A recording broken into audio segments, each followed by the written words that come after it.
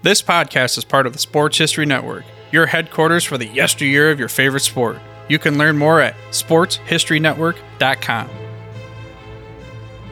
Hi, folks. Welcome to another edition of the Pigskin Past. I'm your host, Joe Zagorski, and today we're going to be talking about a discussion of journeyman quarterbacks during the 1970s.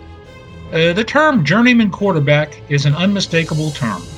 It means simply a quarterback who goes from team to team, trying to help each team as he tries his best to stay in the league. Some journeyman quarterbacks have played for a half dozen different teams, while others only play for 2 or 3. I feel that a journeyman quarterback is one who can still play the game well enough, even if some teams don't feel that he can, to the point of trading him to another team. This edition of the Pigskin Past is a look back at some of the most noteworthy journeyman quarterbacks of the 1970s, decade that I seem to know more about than any other decade in the NFL. I'll try to break them down and briefly discuss them here. There was probably no better or none who traveled more of a journeyman quarterback than Earl Morrall. Before the decade of the 70s, where Morrall helped both the Baltimore Colts and the Miami Dolphins to win Super Bowls, he had also previously played for the San Francisco 49ers, the Pittsburgh Steelers, the Detroit Lions, and the New York Giants from 1956 to 1967. That's a total of 6 teams. Now that's a journeyman. Sometimes an injury can determine where a journeyman quarterback plies his trade. Take Lynn Dickey, for example.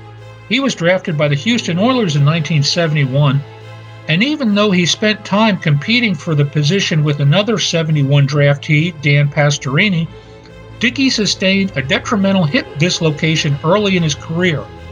By the middle of the decade, Dickey was suspected to still be ailing from his injuries, and he was sent to Green Bay.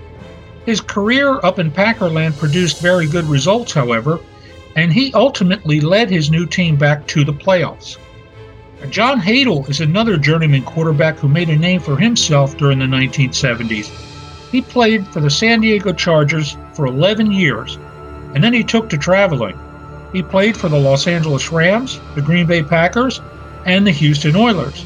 He had an 18-year pro career, and that's a testament to having enough skills to stick around the league to help at least one team or another in at least 1 year or another. Now, this all begs to question, why does a team get rid of a quarterback? Usually, it is not due to injuries as much as it is due to the quarterback's poor performance. Sometimes all it takes is one bad year, maybe even one bad game or one bad group of games, and some teams are apt to make roster changes. Even a quarterback with a Super Bowl championship under his belt, a guy like Kenny Stabler, can be traded.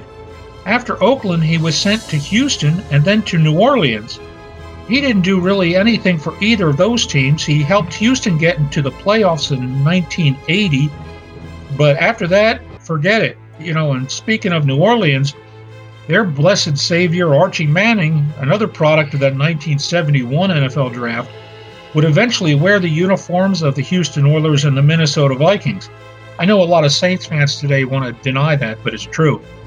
Most knowledgeable pro football historians will agree that if Manning had enjoyed the help of a better offensive line and possibly better receivers and running backs in New Orleans, he would probably have either won a Super Bowl or be in the Pro Football Hall of Fame, or both.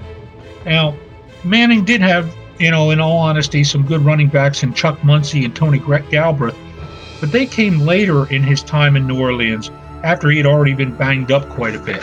So timing and overall team personnel has a lot to say about how successful a journeyman quarterback is. And as long as football is a team game, there will only be just so much that a quarterback can do all by himself. And if he does not have ample teammates helping him out, perhaps the most common denominator then for all journeyman quarterbacks was that for at least one of the teams where they played, they did not receive the requisite support to produce enough victories for that team to be considered successful. The last journeyman quarterback that we'll talk about in this episode of the Pigskin Past will be Fran Tarkenton. Fran Tarkenton? The Hall of Famer? Yes, that Fran Tarkenton.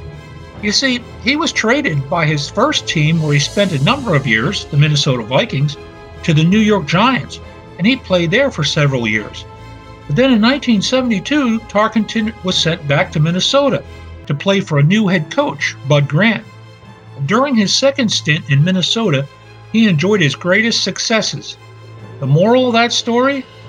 Sometimes all it takes is a little more patience from the coaches and the decision makers to stick with a quarterback in the hopes that he will someday become a journeyman quarterback no more.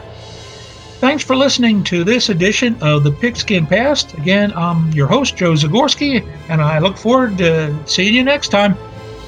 This podcast is part of the Sports History Network, your headquarters for the yesteryear of your favorite sport.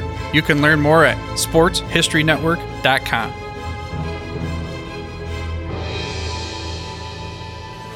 The 2021 Professional Football Researchers Association Convention will be held at the Gold Jacket Lounge at the Pro Football Hall of Fame during the final weekend of June. Convention speakers will celebrate the 100th anniversary of the founding of the NFL. The fee for the convention is $50 for members and $100 for non-members. The fee includes admission to the convention and Pro Football Hall of Fame, meals on Friday evening and Saturday afternoon, and free parking. All convention activities are subject to COVID-19 protocols. For more details, click on the 2021 PFRA convention link at profootballresearchers.org.